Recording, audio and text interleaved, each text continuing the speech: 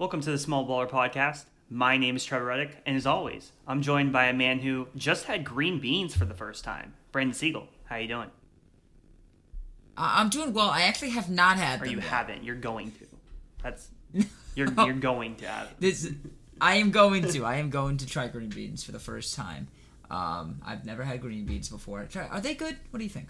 They're okay. I trust your they're opinion. they're fine. I don't know. they're not. I wouldn't say they're well- good, but I wouldn't say they're bad either. They're fine. What do you think, Ben? Well, I think well, they're we'll have to great. see. I haven't even introduced Bendon yet. No one knows he's Well, here I yet. introduced them. Okay.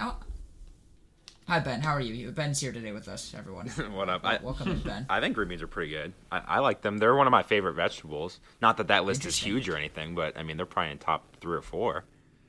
I think they're good. Interesting.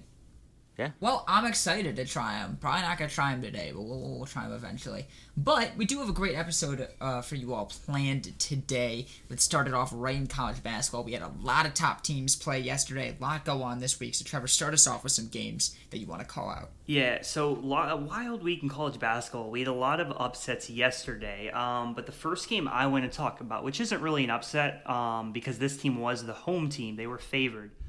This game was Illinois against Wisconsin. Illinois beat Wisconsin 80-67. Just another great Big Ten matchup. We've had a lot of these really great Big Ten matchups because the Big Ten, frankly, is probably the best league in college basketball. It's between the Big Ten, the Big 12, and maybe even the SEC. I think the Big Ten's probably the best just because of the depth of all of the solid teams, the teams that can beat you on every given night. So this was a really good one. Kofi Coburn completely dominated this game. He had 37 points, 12 rebounds, made 16 of his 19 shots, so that's just incredible. Definitely helps his case for Naismith Player of the Year. He's in contention there with a few other guys. One of those other guys is actually was in the same game for the Wisconsin Badgers, Johnny Davis. Johnny Davis also had a pretty good game. Struggled a little bit shooting, but still managed to put up 22 points and 15 rebounds. Obviously, not his best game, but still, 22 and 15, you have those numbers. It's pretty darn good, despite the fact that he only shot 5 and 19 from the field. So, really good game here from Illinois, defending their home court, getting production from other players as well. This was the return for Andre Curbelo, the guard for Illinois. He was out for a couple weeks and is now back. So, we kind of got to see Illinois at full strength. They were, pretty high on the preseason radar. Obviously, they were a really good team last year. They lost Ayo Dosunmu, who is now, playing very well for the Chicago Bulls coming off the bench. But this Illinois team finally getting back to full strength. They could be a team that's really in the mix here, and have a shot to win the Big Ten. So we'll see, how they continue to grow as a team and, kind of get that chemistry, getting a good rhythm there. So that game was a good one. Next game I wanted to mention was Arizona and UCLA. This was part 2. They played each other last week in Pauley Pavilion, UCLA's home court, and UCLA won the game. Now, they go to Arizona. They play in, which is probably the best. I would say probably the best arena in the Pac-12, just as far as like the fan engagement. I mean, those fans are pretty wild. I mean, they're very loud. That arena seats a lot of people at the University of Arizona, and Arizona, they even the score. They got the win 76-66. Very good game from their bigs. It seemed like they really made a point to use the size to their advantage because Arizona's a big team. They have a lot of talented, athletic wings and bigs. And UCLA, they have Jaime Jaquez, who's, he's about 6'7", 6'8". They got Cody Riley. Like, they do have some bigger guys, but compared to Arizona, Arizona does have that size advantage. So they really use that to their advantage. And then you had the guards from Arizona who were very patient. They weren't, like jacking up shots. They were patient. They got it to the bigs, and they played some really good defense. So Arizona gets the win there. Both of these teams are going to be contenders to potentially make a big run in the NCAA tournament to watch out for. And I in particular, I really like this Arizona team. I've watched them quite a few times now, and I think they have maybe not a complete team because I think I think their weak point is probably the point guard position. They don't really have a great point guard to kind of distribute the ball, but they have really talented wings, Ben Mathurin being the best one, and then you have some really athletic, talented bigs as well, and they play great defense. So Arizona, definitely a team to watch out for as we get closer to March. Final game I'm going to mention, there's so many games that I could mention, but I'm going to mention this one, Duke, North Carolina, obviously the huge rivalry. In my opinion, this is just my opinion, I think this is the greatest rivalry in sports, and Duke completely dominated North Carolina. I mean, North Carolina, they haven't been very good this year. I think they only have like one Q1 win. Like, they don't really have a lot of good resume wins. But Duke completely dominated. And I mean, I guess this shouldn't be too surprising because you look at the two rosters of the teams, and it's like, Duke has Paolo Banchero, who's going to be a top 3 pick. They have Mark Williams, who's like a really good center who might be a first-round pick. They have AJ Griffin, who now has really burst on the scene as like a really good defensive wing who suddenly now is becoming seemingly a really good shooter. Yesterday, I think he had his career high in points. He's supposed to be like a top 10, top 12 pick in the NBA draft. So Duke has a lot of talent. North Carolina can't really match that, and that was pretty evident on the floor last night. So those are just a few games to mention. We did have some big upsets. Brandon, I'm sure you would want to highlight the Michigan State upset. Rutgers put a beating on them yesterday, 84-63. But certainly a lot of good games in college basketball here as we are now into February, getting, every week that goes by, we get closer to March. Yeah, and this Arizona team, Trevor, they beat USC yesterday also, number 19 in the nation. It seems like Arizona can be a really, really, really big competitor come March for sure. Absolutely. But let's move on. Let's move on to the NBA here. Get into a couple of our topics there. First up, we've seen Brooklyn. They're now on a nice little L7, as it says here on the standing sheet. They've lost it last 7. Doesn't seem like they're really figuring it out all well. They're 29-23. Trevor, what do you think the chances are for the Nets moving forward? Yeah, so Brooklyn now, like you said, they're 29-23, which means they are only a half game ahead of the Toronto Raptors, who I'm about to talk about, who are currently in the 7 seed. The Nets are the 6 seed, the Raptors are the 7 seed. So Brooklyn here, they are in a little bit of, I guess they're in jeopardy here of falling into the play-in tournament, which is not a situation you want to be in. I mean, if you're the 7 seed in the play-in tournament, all it takes is 2 losses in a row for you to be out of the playoffs. So that's certainly not a situation where Brooklyn wants to be in. Now, all of these losses in a row, they've lost now 7 in a row. They're 2-8 in their last 10. Obviously, the biggest reason is because Kevin Durant's not there, right? Kevin Durant's out. He's not playing. But in addition, you look at how James Harden's been playing lately. You look at the fact that Kyrie can only play in road games. And then you look at the fact that their depth isn't very good. Blake Griffin hasn't been the same player he was last year. All of this adds up to what we've seen, which is 7 losses in a row. Not a very great team when you don't have Kevin Durant.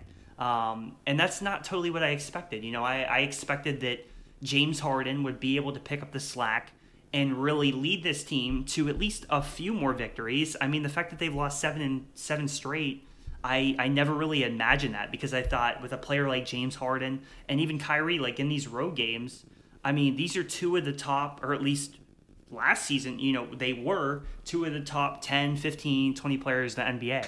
It's a little less clear if they are now, I guess. But with I guess this happening now, you can wonder, there's definitely some worry here with Brooklyn. And also, we're hearing now stories about, Harden might want out of Brooklyn. He might not like the situation with Kyrie only being available for these road games. And now there's a lot of, trade talks about potentially a Harden-Ben Simmons trade with Philly and Brooklyn. That's been rumored. I don't know if that'll actually happen. There's only 4 more days until the trade deadline. So I would guess it's a little unlikely that trade happens. But the fact that there's the rumors out there and there's talks that he is unhappy, I mean, that's not great for a locker room, I would imagine. That would be my guess. Now, the one thing that I would want to point out that actually might not be that bad for Brooklyn is the fact that if this continues where Kyrie can only play road games, it almost might be better if they are a 5 or a 6 seed. Now, you still don't want to fall to the 7 because you'd have to play in a play-in tournament. But if Brooklyn is a 5 or a 6 seed, they have 4 games that are road games where Kyrie can play. So if they are the 6 seed and they match up against the Milwaukee Bucks in the first round, who are currently the 3 seed, 4 of those games are on the road. So Kyrie gets to play in 4 of those games. Just something to keep in mind. It's really strange. We've never had a situation like this, but I think it's so odd. It's so odd, but I think it's kind of be wishing for away games like that. It's such a weird feeling. Yeah, it's very weird. So we'll see what happens. Obviously, Kevin Durant, he's the best player. He's the key to what the Brooklyn Nets do. So really, I don't know. This isn't the end of the world for them, but it's definitely a concern. If not for this season, then definitely for this offseason. Because if Harden doesn't get traded, which I don't think he will be before the deadline, in the offseason he might want to leave. So I think it's definitely a concern going forward into this offseason. Next thing I wanted to kind of mention was the Raptors. The Raptors, playing very well recently. They've won 5 straight. They're now 28-23. And this is a tough team. I mean, only 2 years ago, the Raptors, the year after Kawhi left, were the 2 seed. They were a team that was, I think they had either like the 3rd or 4th best record in the NBA, and they were kind of in contention here. Now, obviously, they lost to the Celtics in that semifinals, and then they had the bad year last year. But this is a really tough team. Have a good coach, Nick Nurse. You got Pascal Siakam, Fred VanVleet, who made his first All-Star appearance. This is a team to watch out for. I don't think they're a contender, but definitely a dangerous matchup. And then the last thing I just want to mention is a player is my small baller player of the week. That's Tyrese Maxey. Now, I think this is the first time I've given the award to a player twice. I'm pretty sure I gave the award to Tyrese earlier in the season, but he deserves it because he's been incredible for the Philadelphia 76ers, who, similar to the Raptors, are on a little bit of a hot streak lately. They've been playing better. Tyrese Maxey's been very good. So definitely got to point him out. Tyrese Maxey, he was one of my favorite players coming out of college, out of Kentucky into the draft, and it's good to see him doing well. He had 33 points and 8 assists in their win over Memphis on Monday. Followed that up with 22 points, 7 assists on Wednesday, and then 18 points and 6 assists on Friday. All 3 of those games shooting over 50%. So Tyrese Maxey, we've been talking this whole time about who's the replacement for Ben Simmons, who's going to step in. It might be Tyrese Maxey. Interesting. Very, very interesting to hear. Well, of course, we'll have more NBA topics to discuss next week. But for now, let's move forward with our Small Talk Trivia segment, which we missed for a week or two here. What is the current scoreboard, Trevor? Yeah, so Brandon, unfortunately, you have the lead. You have 10 points. That's not unfortunate. That sounds great. I have 9.5, and Ben has 9. Interesting. Well, all right, let's see what order we have. I forgot to pull it up, so I'm pulling it up now. But the order we will be having is going to be... Ben, you're asking Trevor. Trevor is asking me, and I'm asking Ben. So, Ben, you are up first with your question. All right, and I'd like to say that I've spent the last 10 minutes trying to find a new trivia question because I think mine is either one we've asked before or two it's too easy. But I couldn't find one, so I'm just going to go with it. Well, what was it? Just for the sake of enjoyment, what was it? I'm going to ask it because I didn't find a better one. Oh, okay. All right, Trevor. My question has to do with the Super Bowl, and I'll say this. When I'm trying to find trivia questions about the Super Bowl, it's hard because every answer is either the Patriots or Tom Brady. So it's not. The answer is not Tom Brady or the Patriots, Trevor. I'll just give you a heads up now, okay? My question is, though, what Super Bowl halftime show has had the most viewers ever? What is the most viewed Super Bowl halftime show of all time, Trevor? Okay, most viewed. I love this question for Trevor. I'm also feel like I'm almost positive we've asked this before, but I couldn't. We find haven't. Okay, well, I couldn't find a better one, so we're gonna stick with it. The most viewed Super Bowl halftime show of all time. Of all time, yes. So could I name the name of the Super Bowl or like the year? Like what is the answer that I'm supposed to get? You're giving me who the headline performer was. Oh, okay. Okay. So, well, I guess in theory that doesn't really change a ton, but I think I know the answer. If I think it was that band, because I have the year and the Super Bowl in mind, and I think I know the band, but I'm not 100% sure. But I'm pretty sure this was the most viewed. I mean, this is the first thing that came to my mind. Now, it might be wrong, but I'm pretty sure. I'm just going to go with my gut here. I think that the Super Bowl after 9/11, Super Bowl 39, where it was an incredible halftime show.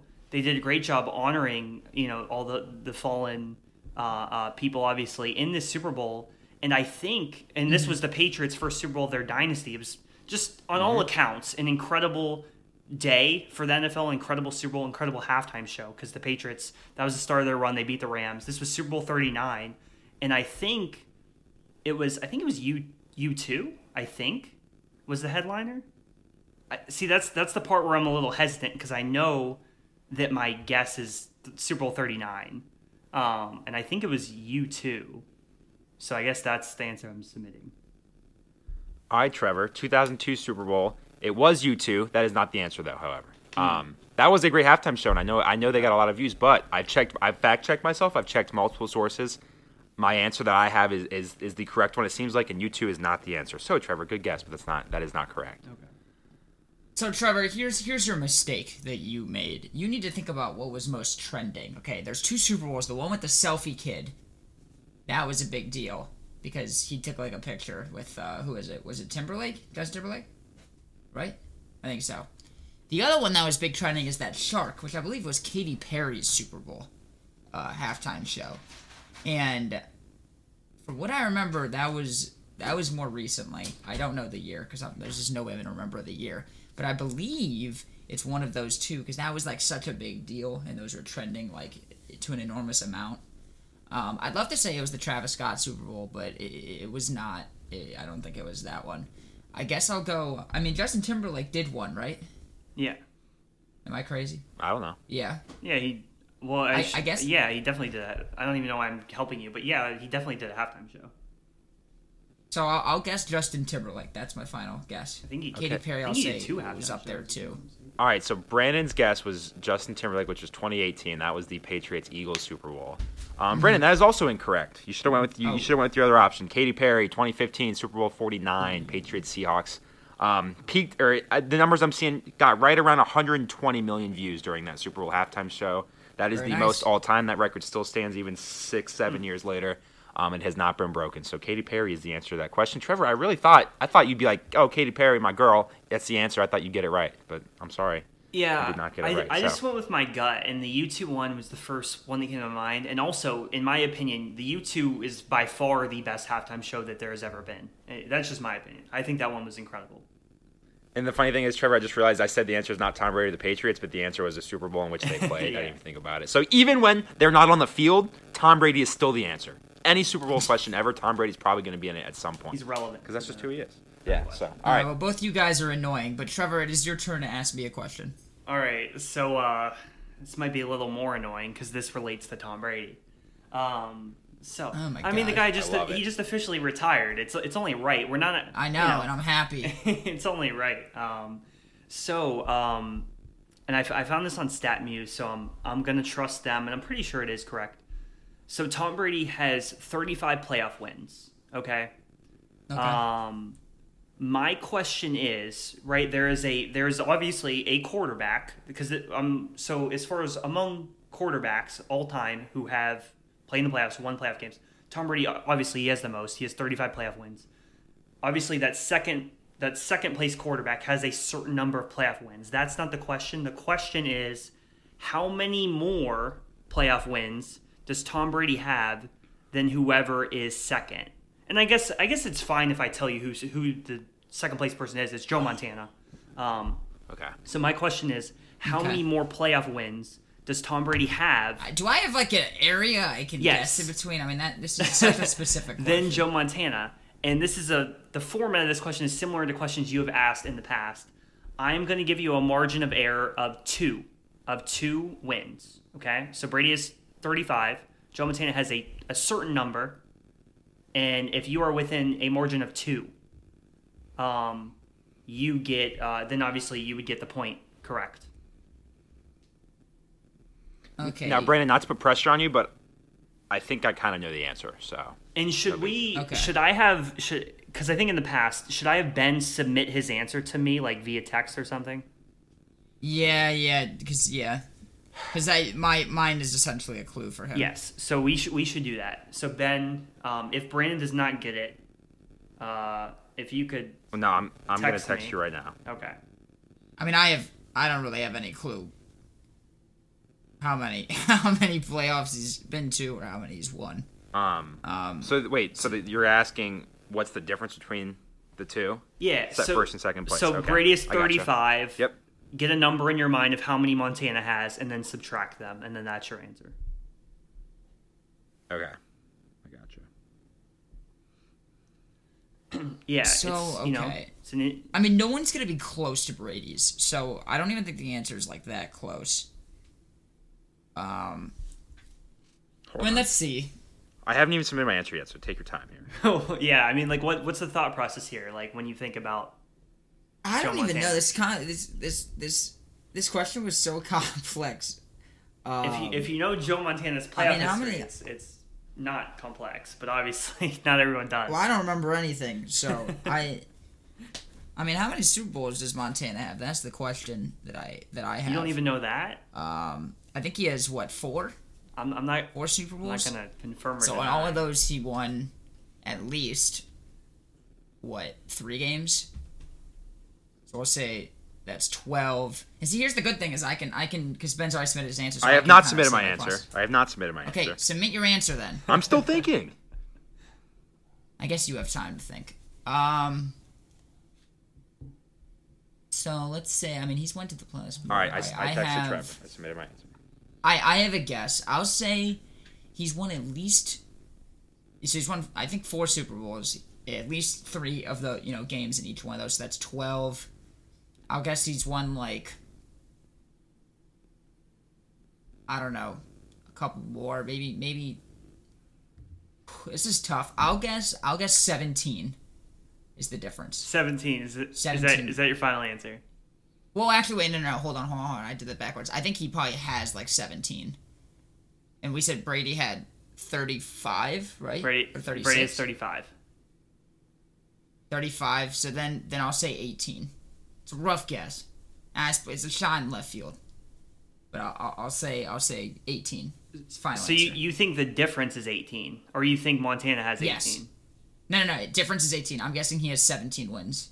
Okay. And the difference is 18. Gotcha. So you think the difference is 18? So final answer 18. I want to hear what Ben said before you say if I'm right or not. Okay. So you say the difference is 18.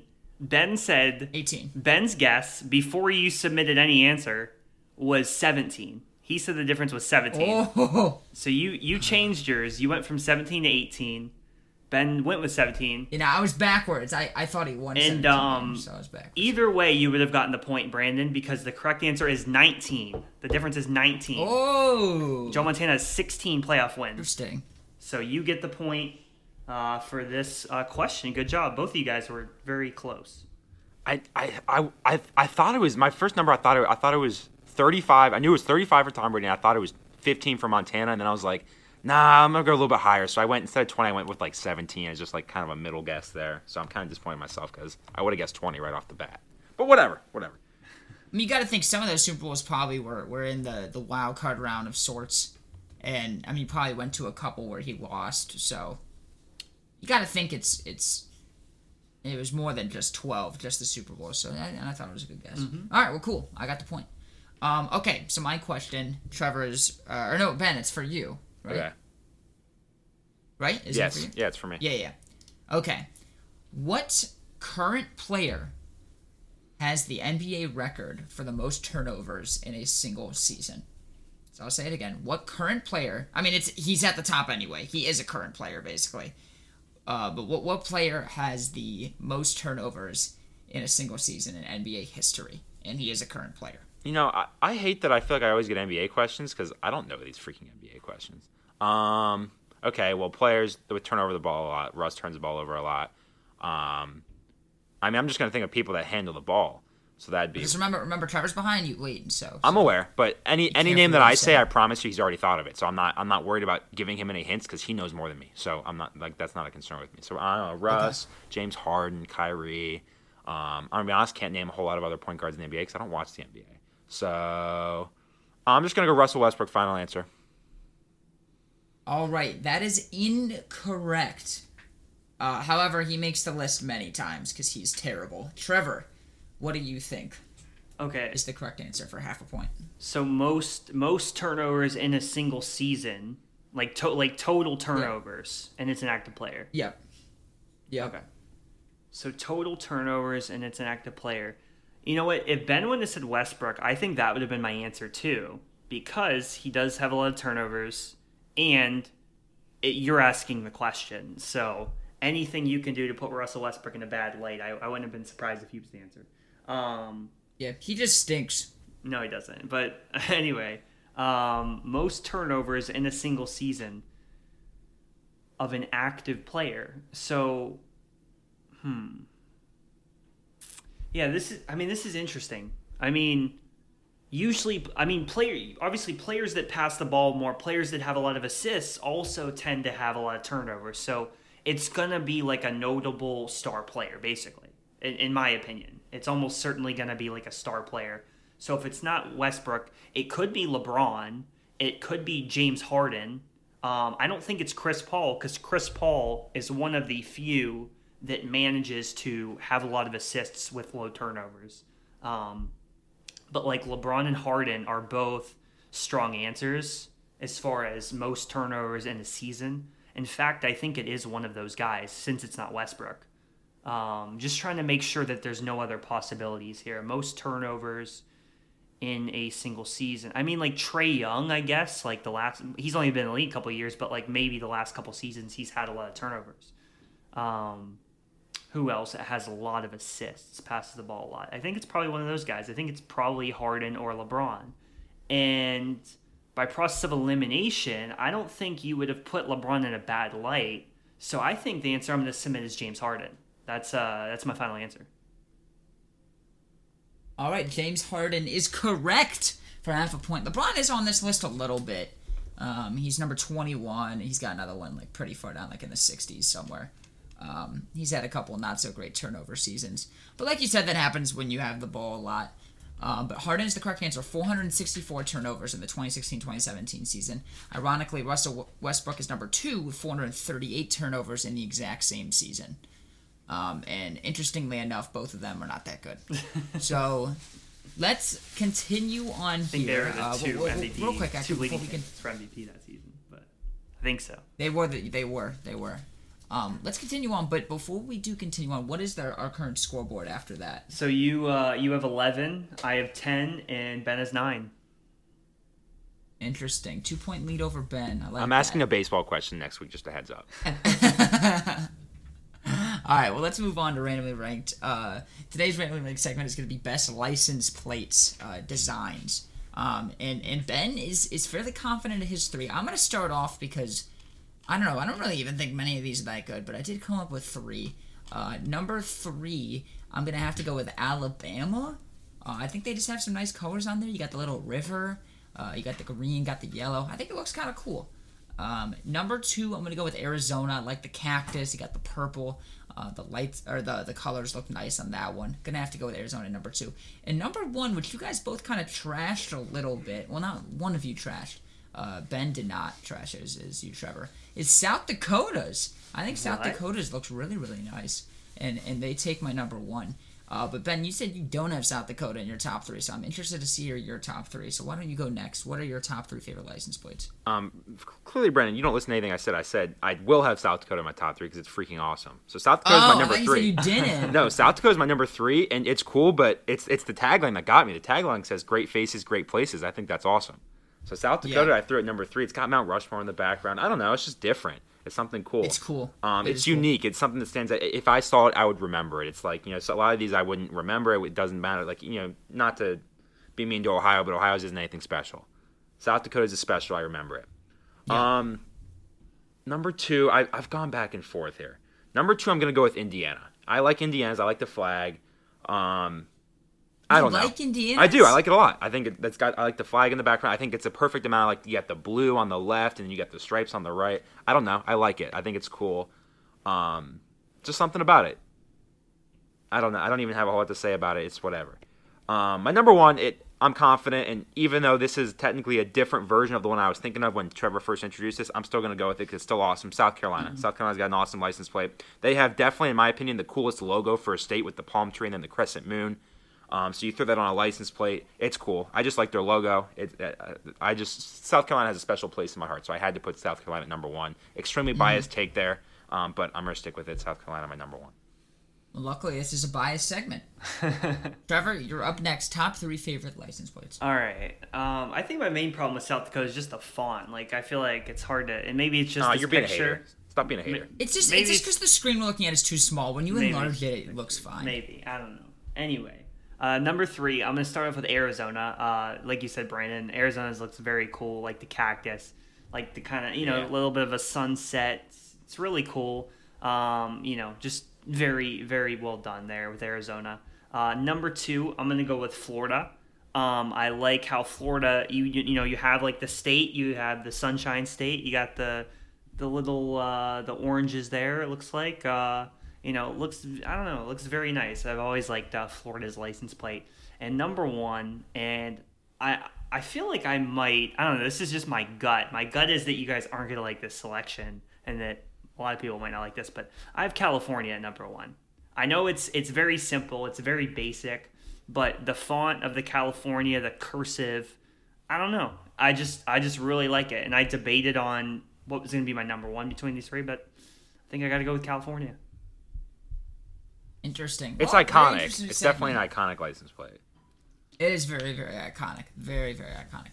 Let's keep on moving forward, though, to our final segment of the day. We're going to take on the NFL, of course. We got the Super Bowl next week, and some interesting plans for the Super Bowl. Just so you guys know, we are going to have our normal Sunday episode next week, but we're also going to have kind of like a bonus fun episode on Monday where we just talk about the Super Bowl. So you get a double up next week of episodes. So we will give our predictions in a little bit here, but let's start off with Brian Flores. There was a lot of news about Brian Flores. He is suing the NFL under alleged discrimination regarding his interview processes with the Jets and Broncos, and of course his firing from the Dolphins. So a lot in this with honestly a very large amount of evidence, in my opinion. So Trevor, I'll start off with you. What do you think of this suit and what has been said about it? Yeah, so obviously, first of all, it sucks to hear about. Obviously, Brian Flores has been a very great coach. For the Patriots, he was an assistant for about 11 years. Just led some incredible defenses. 3 Super Bowls in that time.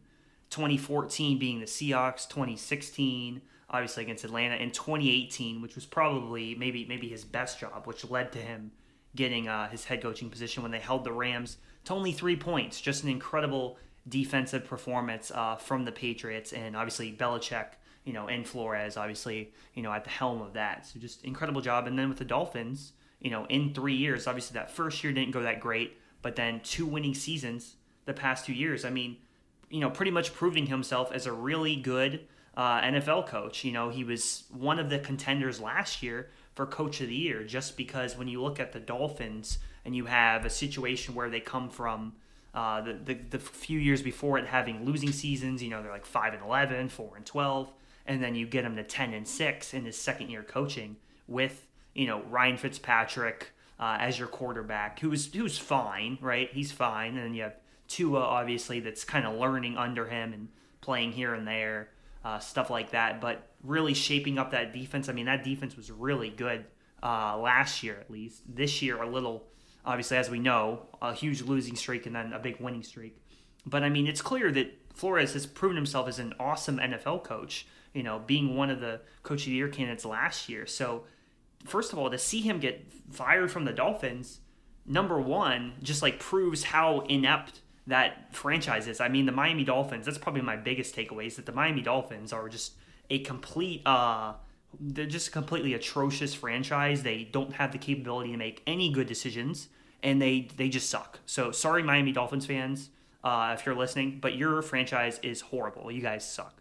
So obviously that was a horrible decision. We heard about, the discrimination in hiring, the stuff that he alleged, and stuff like that. And then in addition, which this was interesting to hear about, Stephen Ross, the owner, possibly or offering to pay him $100,000 per loss, which I thought was pretty wild, and I expect that that's something that is going to be we're going to be hearing about that for a while. But overall, I mean, just like very unfortunate to hear about. I mean, there's only I mean, Mike Tomlin, I think, is the only current black coach. I mean, you have him, and then for his minority owners, Robert Saleh, and then I think Ron Rivera, I believe, is still a coach. So only a few, 3 out of 32 in a league that obviously has a lot of black players. So just when you look at that, just like on paper, that's horrible, obviously. So hopefully, we'll see what this comes of, all the investigations. We'll see what the NFL does as far as making changes. But Brian Flores absolutely should be a head coach. He's one of the better coaches, I think. I think he's probably already proven that. And personally, I hope that whenever Bill Belichick decides to finally retire, who knows when that'll be. Maybe he'll still be coaching when he's, 95. But whenever Bill Belichick finally decides to retire, Flores is the guy that ideally I wanted to be the head coach. So we'll see what comes of that. Yeah, so Trevor, to piggyback off what you said, everything you said was perfect. I completely agree. The fact Flores got fired in the first place is astonishing. 2020 going 10-6. This past year they were like 2-6 or 2-7. They went in, destroyed the Ravens when they weren't healthy, but they were way more healthy than they were at the end of the year. And they beat a lot of good teams to get to that record, almost making the playoffs, with a team that really doesn't have a large amount of talent. And with the evidence that he showed, I mean, I think he's 100% valid and correct to bring on this suit. Sadly, and this is just, I think the reality of the world is that he's probably not going to get another head coaching job because of this, but he deserves it. Not only was he a good coach for the Patriots and for the Dolphins, but some of these coaches that I think will be hired over him, I don't think are nearly as deserving of a position that he was. And the other stuff you said, I fully agree with too. It's sad to see stuff like this. I mean, you shouldn't have coaches offering or owners offering coaches money to lose. That's not what they're hired to do. They aren't hired to lose. Of course, we saw what's his name from the Browns, Hugh Jackson, say that he had the same situation happen to him with the Browns. Which, I mean, sadly, I think these owners and organizations just aren't. They don't have it all together for their teams. But Ben, any final thoughts on Brian Flores on what you thought of this situation? Well, I think you guys made a good point. Like, Brian Flores shouldn't be in this situation anyway because he shouldn't have been fired. But like you said, Brennan, and I'm not trying to make a joke out of it, but it's kind of funny. Like, of course, Hugh Jackson comes in. He's like, "Oh, I was totally tanking. They offered me money to tank too." Like, we knew he was going to jump on that because his team sucked when he was with the Browns. They were terrible. So of course he came in and he was like, "Yeah, they wanted me to lose too because he can easily people will believe him because his teams were so bad that year." But it just makes you think. Like, it makes you think about. This happens every year. I mean, you see teams all the time that they're like, "Oh, like clearly they want the number 1 overall pick." And I promise you, it happens every single year. So it just makes you think, like, how long has this been going on where coaches are getting offered a lot of money per game to lose, and how many of them have actually followed through with it? I mean, my Bengals went 2-14 the year they drafted Joe Burrow. I can't sit here and go, "Oh, they didn't tank, they tried." I don't think Zach Taylor would do it, but at the same time, I would tank for Joe Burrow, like 100%. Look what happened. So I don't know. It's just something interesting to think about in that aspect of it. And then again, in terms of Brian Flores, I think he'll get a job somewhere because he deserves it. I mean, like I said, he shouldn't have been fired in the first place. So he absolutely deserves a job somewhere. Now, I guess if he's coming out, he's clearly going against the NFL at this point. It might hurt his reputation, but he's a fantastic coach. He deserves to be a head coach in the NFL. And I think anybody would be happy to have them as their head coach if needed. So yeah, interesting situation. Definitely something that we'll keep an eye on. Yeah. And honestly, and I'm not just saying this because I'm a Bengals fan, it's kind of a shame that it's happening now because it's kind of it's taking attention away from two big things that are happening. One, the Super Bowl, and two, Tom Brady retiring. So it's just kind of a shame that it's happening in the first place, but especially that's happening right now when football is supposed to be at the peak of its season. Yeah, I do think this is super, super important, though, and I'm more than happy that he stepped up and is fighting for what's right. Even if it does sacrifice his dream of coaching in the NFL. In the future, but we'll have to wait and see what happens with Brian Flores in the NFL. Let's keep on moving here. Do a little bit of a recap of the games we saw this past weekend. Don't need to go in super in depth. They happened last week. Of course, let's start off with the Bengals and Chiefs. Ben, I told you. I said I'd rather play the Chiefs than the Bills, and it didn't look so good for a little while. It did not look so good. Going into halftime, it was 21-10. But Joey B, he finds a way. And Ben, it's interesting because before last week's podcast, we talked about not are the Bengals like for real. I think we all knew they were a good team. But this season I think is there's been a little bit of luck. The rest of the AFC North performed way worse than they were supposed to. The Bengals had the last place schedule. Next year they have a lot of cap room, which is great, really really great. And not a lot of main core guys to sign, but they got to play the first place schedule. You have a healthy Ravens team coming in. The Browns might not get Baker Mayfield. If they keep Baker Mayfield, that's a win for everyone else in the NFL. The Steelers will not have Ben Roethlisberger, so it's going to be a much more difficult year, and only a year that the Bengals won 10 games. And this is a topic I think we're going to talk about in the offseason a little bit more, but I don't know, was I just completely wrong to bring it up as a whole? I mean, the Bengals are about to compete in a Super Bowl. So give me your thoughts on the game, give me your thoughts on the Bengals moving forward, and what you think about the Super Bowl, of course. Well, first let me say, I don't think you're wrong. Like, things have gone the Bengals' way for sure, and the AFC North was a disaster this year. Somebody had to win it. No injuries, really. The Bengals were relatively healthy the whole year. Yeah, and somebody had to win the division. It was the Bengals. And yeah, their schedule next year is going to be a disaster. It's going to be super tough. But you know what happens is you got to take advantage of what's given to you. And the Bengals were given a gift in terms of their schedule was easy this year. The division was garbage, so they took advantage of it. And I'm not saying they don't deserve to be there. They absolutely deserve to be in the Super Bowl. I mean, they just beat the number one seed on the road, and then they beat the best team in the NFL on the road. So clearly they deserve to be there. They've beaten at least one really good team to get there. In terms of the game, I mean, I'm sitting here a week later and still kind of like, I can't believe they beat the Chiefs. One, I didn't think they beat the Chiefs at all because the Chiefs were playing. I mean, they were playing like the best team in the NFL for the last month and a half or so. And two, they already beat them once. And I sat here last week and I said it's so hard to beat a team twice in one season, especially if you got to go on the road in a playoff game. And Trevor brought up the idea of, well, maybe there'd be a letdown game. The Chiefs had this, all-time great game against the Bills, the week before. And I can promise you, Trevor, that first half was anything but a letdown for the Chiefs. They were amazing. They scored on their first 3 touchdowns. And I'm sitting here. I muted the game at one point, and I was just on my phone pouting. And I was like, what a shame that this is how the Bengals season's going to end. They're going to end getting embarrassed. Everyone's going to say they didn't deserve to be there. And I have to listen to that until basically September of next year, or this coming September. But yeah, going down 11 at half was a win for the Bengals, and yeah, I mean Joey Burrow was able to do what I think everyone thought he could do, and he could lead a team to victory because that's what he does. He's a winner. So I'm done doubting the Bengals. I really haven't doubted them all year. I mean, I've been confident in them because they have Joe Burrow, but I really did not think they had any chance of winning last week, and they did. Credit to that team and to that whole organization. I mean, they've been a joke for so long, and Trevor was sitting here bashing the Dolphins 10 minutes ago, and I couldn't help but just think about all the quote-unquote experts that were saying Joe Burrow should hold out and request a trade to the Dolphins because that's a way better situation, and the Dolphins were offering the world for the Bengals' number 1 overall pick that year.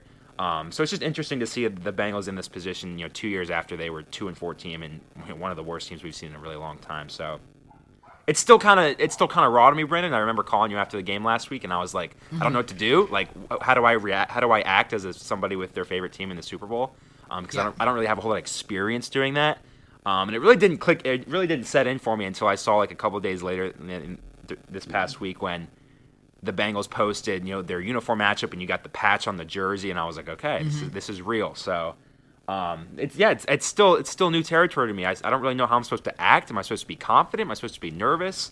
It's been a long week. I still got another 7 days. I got to wait until this game, but I can promise you I'm very, very nervous, and I think about it most of my day. So that's how I'm feeling right now. It's just my honest reaction to it.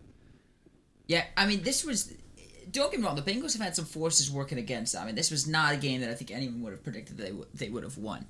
But at the same time, it's so interesting because you look at the teams the Bengals played. I mean, the Chiefs are obviously the best team, but that Chiefs team in the second half, that's not something we've seen ever. I mean, Mahomes looked lost. He looked like he forgot how to play. QBR was like a 0.6 or something. It's like one of the lowest QBRs ever. It was crazy. In a half of football. They played the Raiders that, I mean, obviously are a good team, and I've talked about how I think they're a good team, but I mean, it's not like the Bengals played amazing in that game. No. They just had to play better than the Raiders played awful. And then, of course, their next game against the Titans, I mean, Derrick Henry not at 100% in the slightest bit, and that Titans team didn't look like a first place team in the slightest bit. And again, the Bengals, it's not like they played the most amazing game. However, in this one, they did come back, they won, and they're in the Super Bowl, and that's something to celebrate in itself, even if it is a loss. Trevor, any thoughts on the Bengals-Chiefs game before we move on to the Niners and Rams? Yeah, I mean, first of all, I'm just so excited I'm excited for you, Ben, and I'm also excited for the Cincinnati Bengals, because watching that game, I mean, because obviously I went to the Bulls game last Sunday, and we got out with about, I think it was like 3 minutes left in the fourth quarter of this game. So I was in the car and I had it pulled up on my phone, the end of this game, and just watching kind of, I think the drive that was happening was Mahomes. The Chiefs were driving, and it seemed like every play the Bengals were getting pressure on him, and he would just roll out, and he took like 2 or 3 like horrible sacks where he just like rolled out, and then he like probably lost like 10 yards.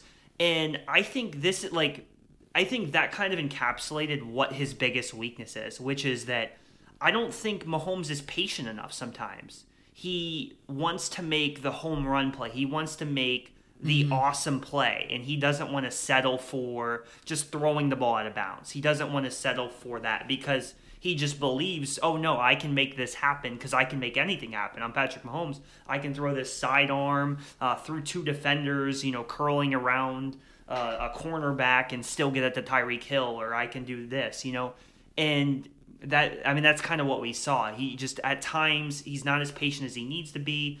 And I think that was maybe their biggest downfall in offense.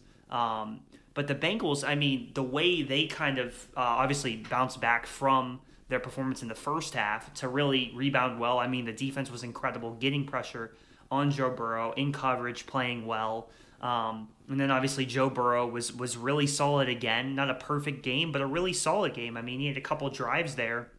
I think that drive in particular, when they were down 21-3, I was watching the highlights because I didn't see the first part of the game, but I was watching the highlights and seeing some of those throw and how he just like marched them down to get exactly what they needed, and respond and get that touchdown. That kind of got the momentum going at least a little bit, and the Bengals, from there on they kept playing well, forced overtime, and then overtime you think, oh, the Chiefs get the toss, they're gonna run right down and score a touchdown. At least that's what I thought, because that's what I always think when the Chiefs get the coin toss with their offense.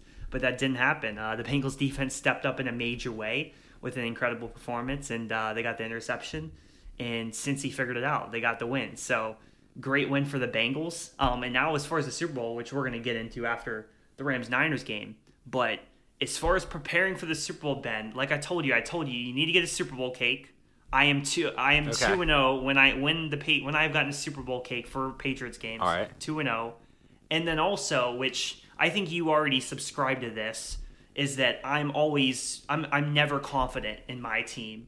So you already do that. So I don't even have to tell you that. Mm-hmm. I'm never confident. I'm never, and honestly, complacent. They're not even favored. And so it's kind of easy to be doing that. And they're not, and they're not favored, right? So I think those are the things that I normally do, and I'm never confident, and Super Bowl cake. So.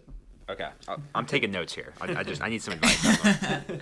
Well, let's get to our next game, which is Rams and Niners. And real quick before we get into this game, actually, these playoffs have been so amazing to watch. I mean, so amazing. And there's really nothing like the NFL at all. It's astonishing how many close games we've had in these playoffs. Very, very few blowouts. These teams are very, very close this year.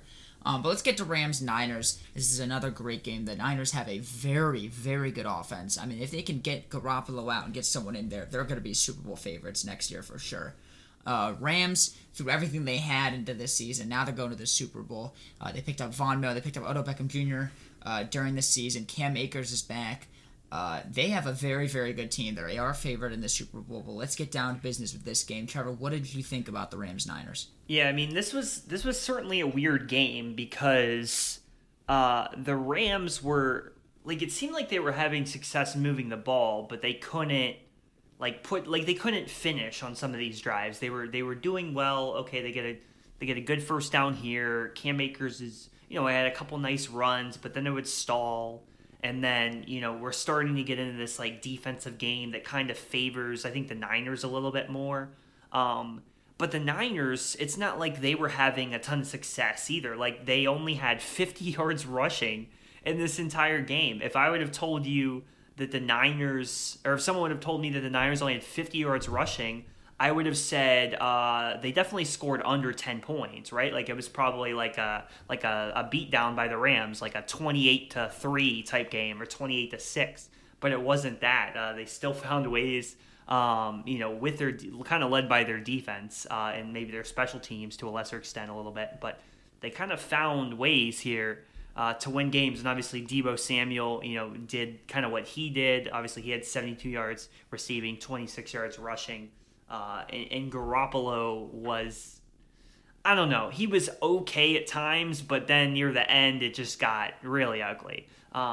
But overall, the Rams did enough to win, which is, again, you're in the NFC Championship. You're playing a division rival. All you need to do is just whatever it takes to win the game. Just do enough to win.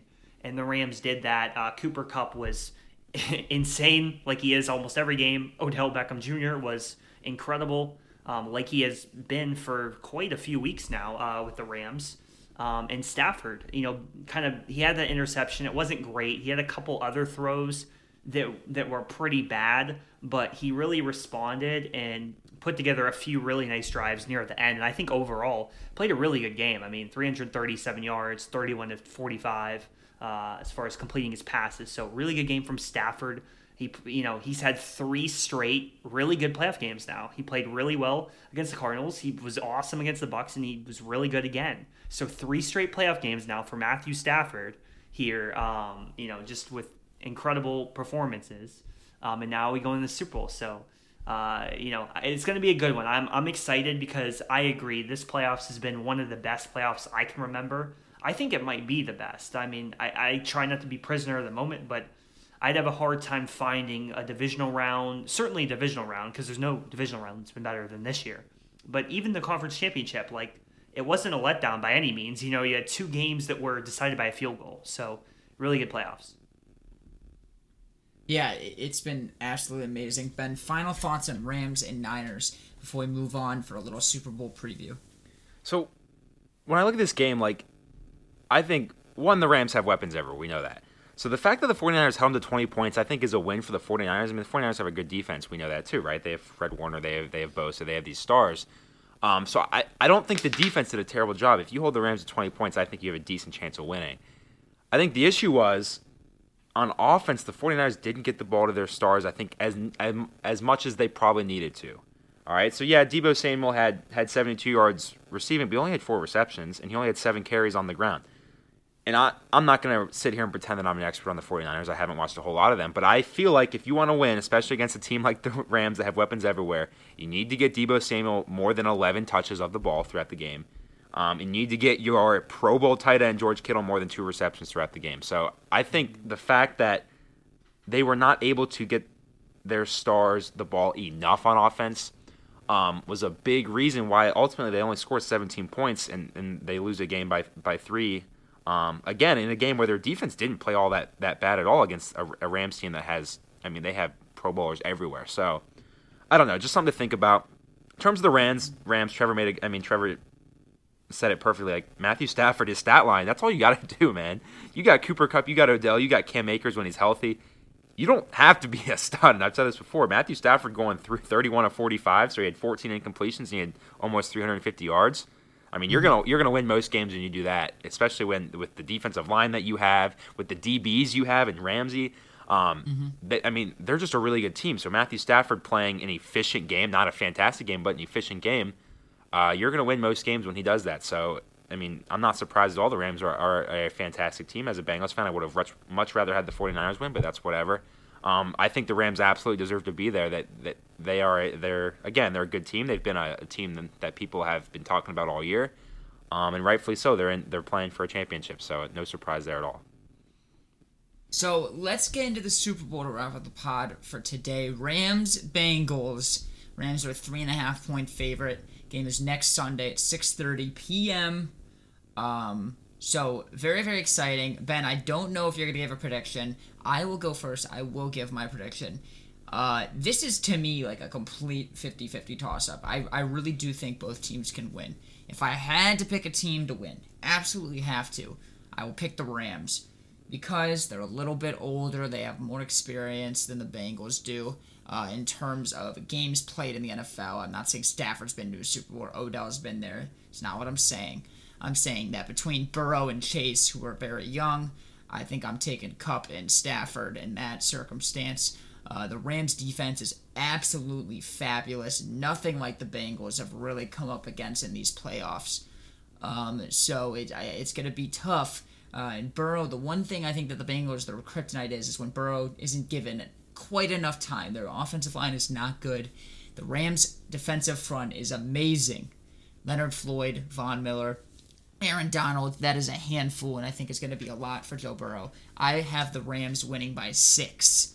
But very close game. I would not be surprised at all if the Bengals win. Trevor, I'm going to go to you, and then Ben, you're going to wrap up the pod with whatever you want to say about it. I don't know if you want to give a formal prediction, but Trevor, what do you think? Yeah, so Rams are favored by 4.5 in this game. Obviously, this game is at SoFi Stadium, so technically it's another home game for the Rams. Now, I don't think that Niners NFC Championship game was a home game for them because it seemed like there were probably more Niners fans. So I don't know how many Cincinnati fans are going to travel all the way out to Inglewood, California, but I don't. Not a lot, man. I don't know. I don't. Those prices. Probably a lot. So I don't. This may be a home game technically for the Rams, but I don't know if it's gonna actually be that much of a home game. I mean, the Rams don't really have a ton of fans, right? So that'll be interesting to see. As far as the game itself, on paper, the players, how the matchup works.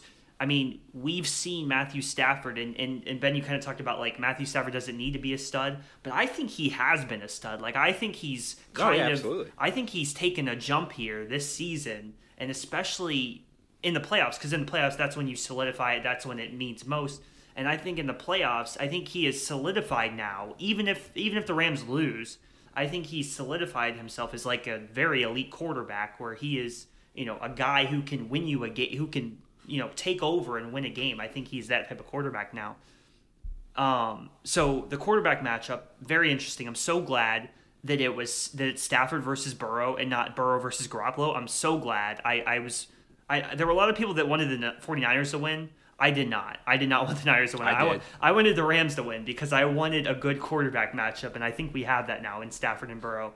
Obviously, people are going to talk about the Bengals O-line versus the Rams defensive line all week. That's going to be talked about ad nauseum because it's going to be a big determinant of how the game goes. Obviously, the Bucs really struggled. Their O-line struggled. Brady didn't have his best game. They were getting to him quite a lot. So we'll see how that can impact Burrow and the Bengals O-line. I think Burrow isn't known as a quarterback who runs the ball a lot, but I think I would explore different circumstances where maybe he gets out of the pocket and he runs for the first down here or there. I think he might need to do that, at least a few times in that game against the Rams. I think he's going to have a few big runs, a 3rd and 7 here. They flush him out of the pocket. He might have to go and, run the sideline, reach the ball out to get the first here or there. I think he's going to need to make plays like that. And then the Bengals defense as well.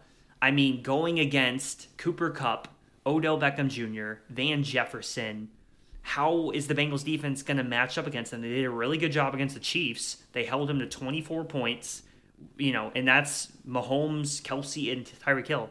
So I don't doubt their ability to, play defense against the Rams. I think they'll hold up pretty good. I think they'll do a pretty solid job. But overall, I agree with Brandon. I am going to pick the Rams to win, but I think it's going to be very close. I expect the Bengals to make it interesting, but I think that the Rams are going to put quite a deal of pressure on Joe Burrow, and I don't know if he's just going to have enough opportunities to make the plays to win. Like, he might get one here or there, but if you're not perfect against the Rams, then it might not be enough. So I think it's going to be pretty tough. I think it's going to be pretty tough for Joe Burrow, and I am going to pick the Rams to win. Ben, you get to wrap it up today. Yeah, so you're out of your mind if you think I'm making a prediction. There's no way I will ever make a prediction on this game. The only reason I did one last week is I didn't think the Bengals had a chance, and honestly, my jinx worked. But I'm not going to make a prediction in this game. That being said, I have a lot of thoughts. My first one, when in the Rams won, and my first thought when the Rams beat the 49ers last week was there's a matchup issue with the Rams versus the Bengals in like every position. Okay, offensive line, the Bengals offensive line's terrible. The Rams defensive line's phenomenal. We know that. The Bengals have a great receiving core. I get that. They have Jamar Chase, the Rookie of the Year. I get that. But the Rams also have one of, if not the best cornerback in Jalen Ramsey. Okay. And then, the Bengals, their DBs have not been fantastic this year. Their pass defense has not been amazing by any stretch, and the Rams have two of the best wide receivers in the NFL. So I have a lot of worries there. On paper, I do not think it looks great for the Bengals, but that being said, I think the Bengals have proven to a lot of people that they're capable of beating any team in the NFL, and I think if you can beat the Chiefs in Arrowhead, the loudest stadium in the NFL, then I think the Bengals have a chance of beating the Rams in the Super Bowl. Just a fun fact, the Super Bowl is the most expensive Super Bowl of all time. The tickets have never been more expensive. So I don't know how many people from Cincinnati are going to get going to that game. I can promise you I'm not dropping $10,000 to go a trip to LA. I love the Bengals, but I will have just as much fun watching it on TV here. But that being said, I mean, let's just be honest. Everyone's thinking it. The Bengals are basically America's team, so that stadium will be pro-Bengals. Come on now. I mean, can we agree? The Bengals are America's team. Like that. That's not a question. That's not me being biased. That's a fact. Okay, that's just a fact. So yes, I don't think the Rams playing in Los Angeles is going to be a huge advantage for them in any way. But I am worried. I am worried about the game. We'll see. I'd said, I don't know, 20 minutes ago, I think about it for most of my days at this point. And I will continue to stress about this game until it happens a little over a week from now. But at the very least, I'm happy. I mean, I said last week that was the biggest sporting event of my life. This is by far next Sunday going to be the biggest sporting event of my life. Biggest sporting event in Cincinnati in a very long time. It's just kind of crazy to me how a team like the Bengals, the city of Cincinnati is freaking on fire right now. Like, people are so thrilled about it. It's just crazy. And in my lifetime, I've never seen, Cincinnati's never had a team like that. So it's crazy to see all these people and how excited they are. I mean, everywhere you go, there's Bengals stuff. The stores have been sold out of Bengals stuff for weeks now. It's just crazy what a team can do for a city like that. So it's been really cool. It's been an awesome ride. Obviously, I'm happy in the Super Bowl, but honestly, I'm sad that this is the last game I'm going to watch this year because, like you guys said, these playoffs have been phenomenal. This season's been awesome for the NFL. And yes, I'm worried about it, but I'm also just super excited about this Super Bowl and about this season coming to a close because, like I said, it's been an awesome season for the Bengals, but also for just the NFL in general. And a lot of things to remember and to take away from these last couple months for sure. 100%. Well, I think we'll end the podcast there for today. Thank you all so much for listening to today's episode. Of course, subscribe to the podcast, leave a 5-star review if you enjoyed it. Follow us on Twitter at @TheSmallBall or the link in the description. Click the link in the description so you keep up to date with everything we come out. Like I said, we're going to have 2 episodes next week. One on Sunday, one on Monday. 100% for the Super Bowl. Hopefully Ben is happy on that episode rather than sad, but we shall see. But with that being said, thank you all so much for listening today, and we'll see you next time. Go Falcons.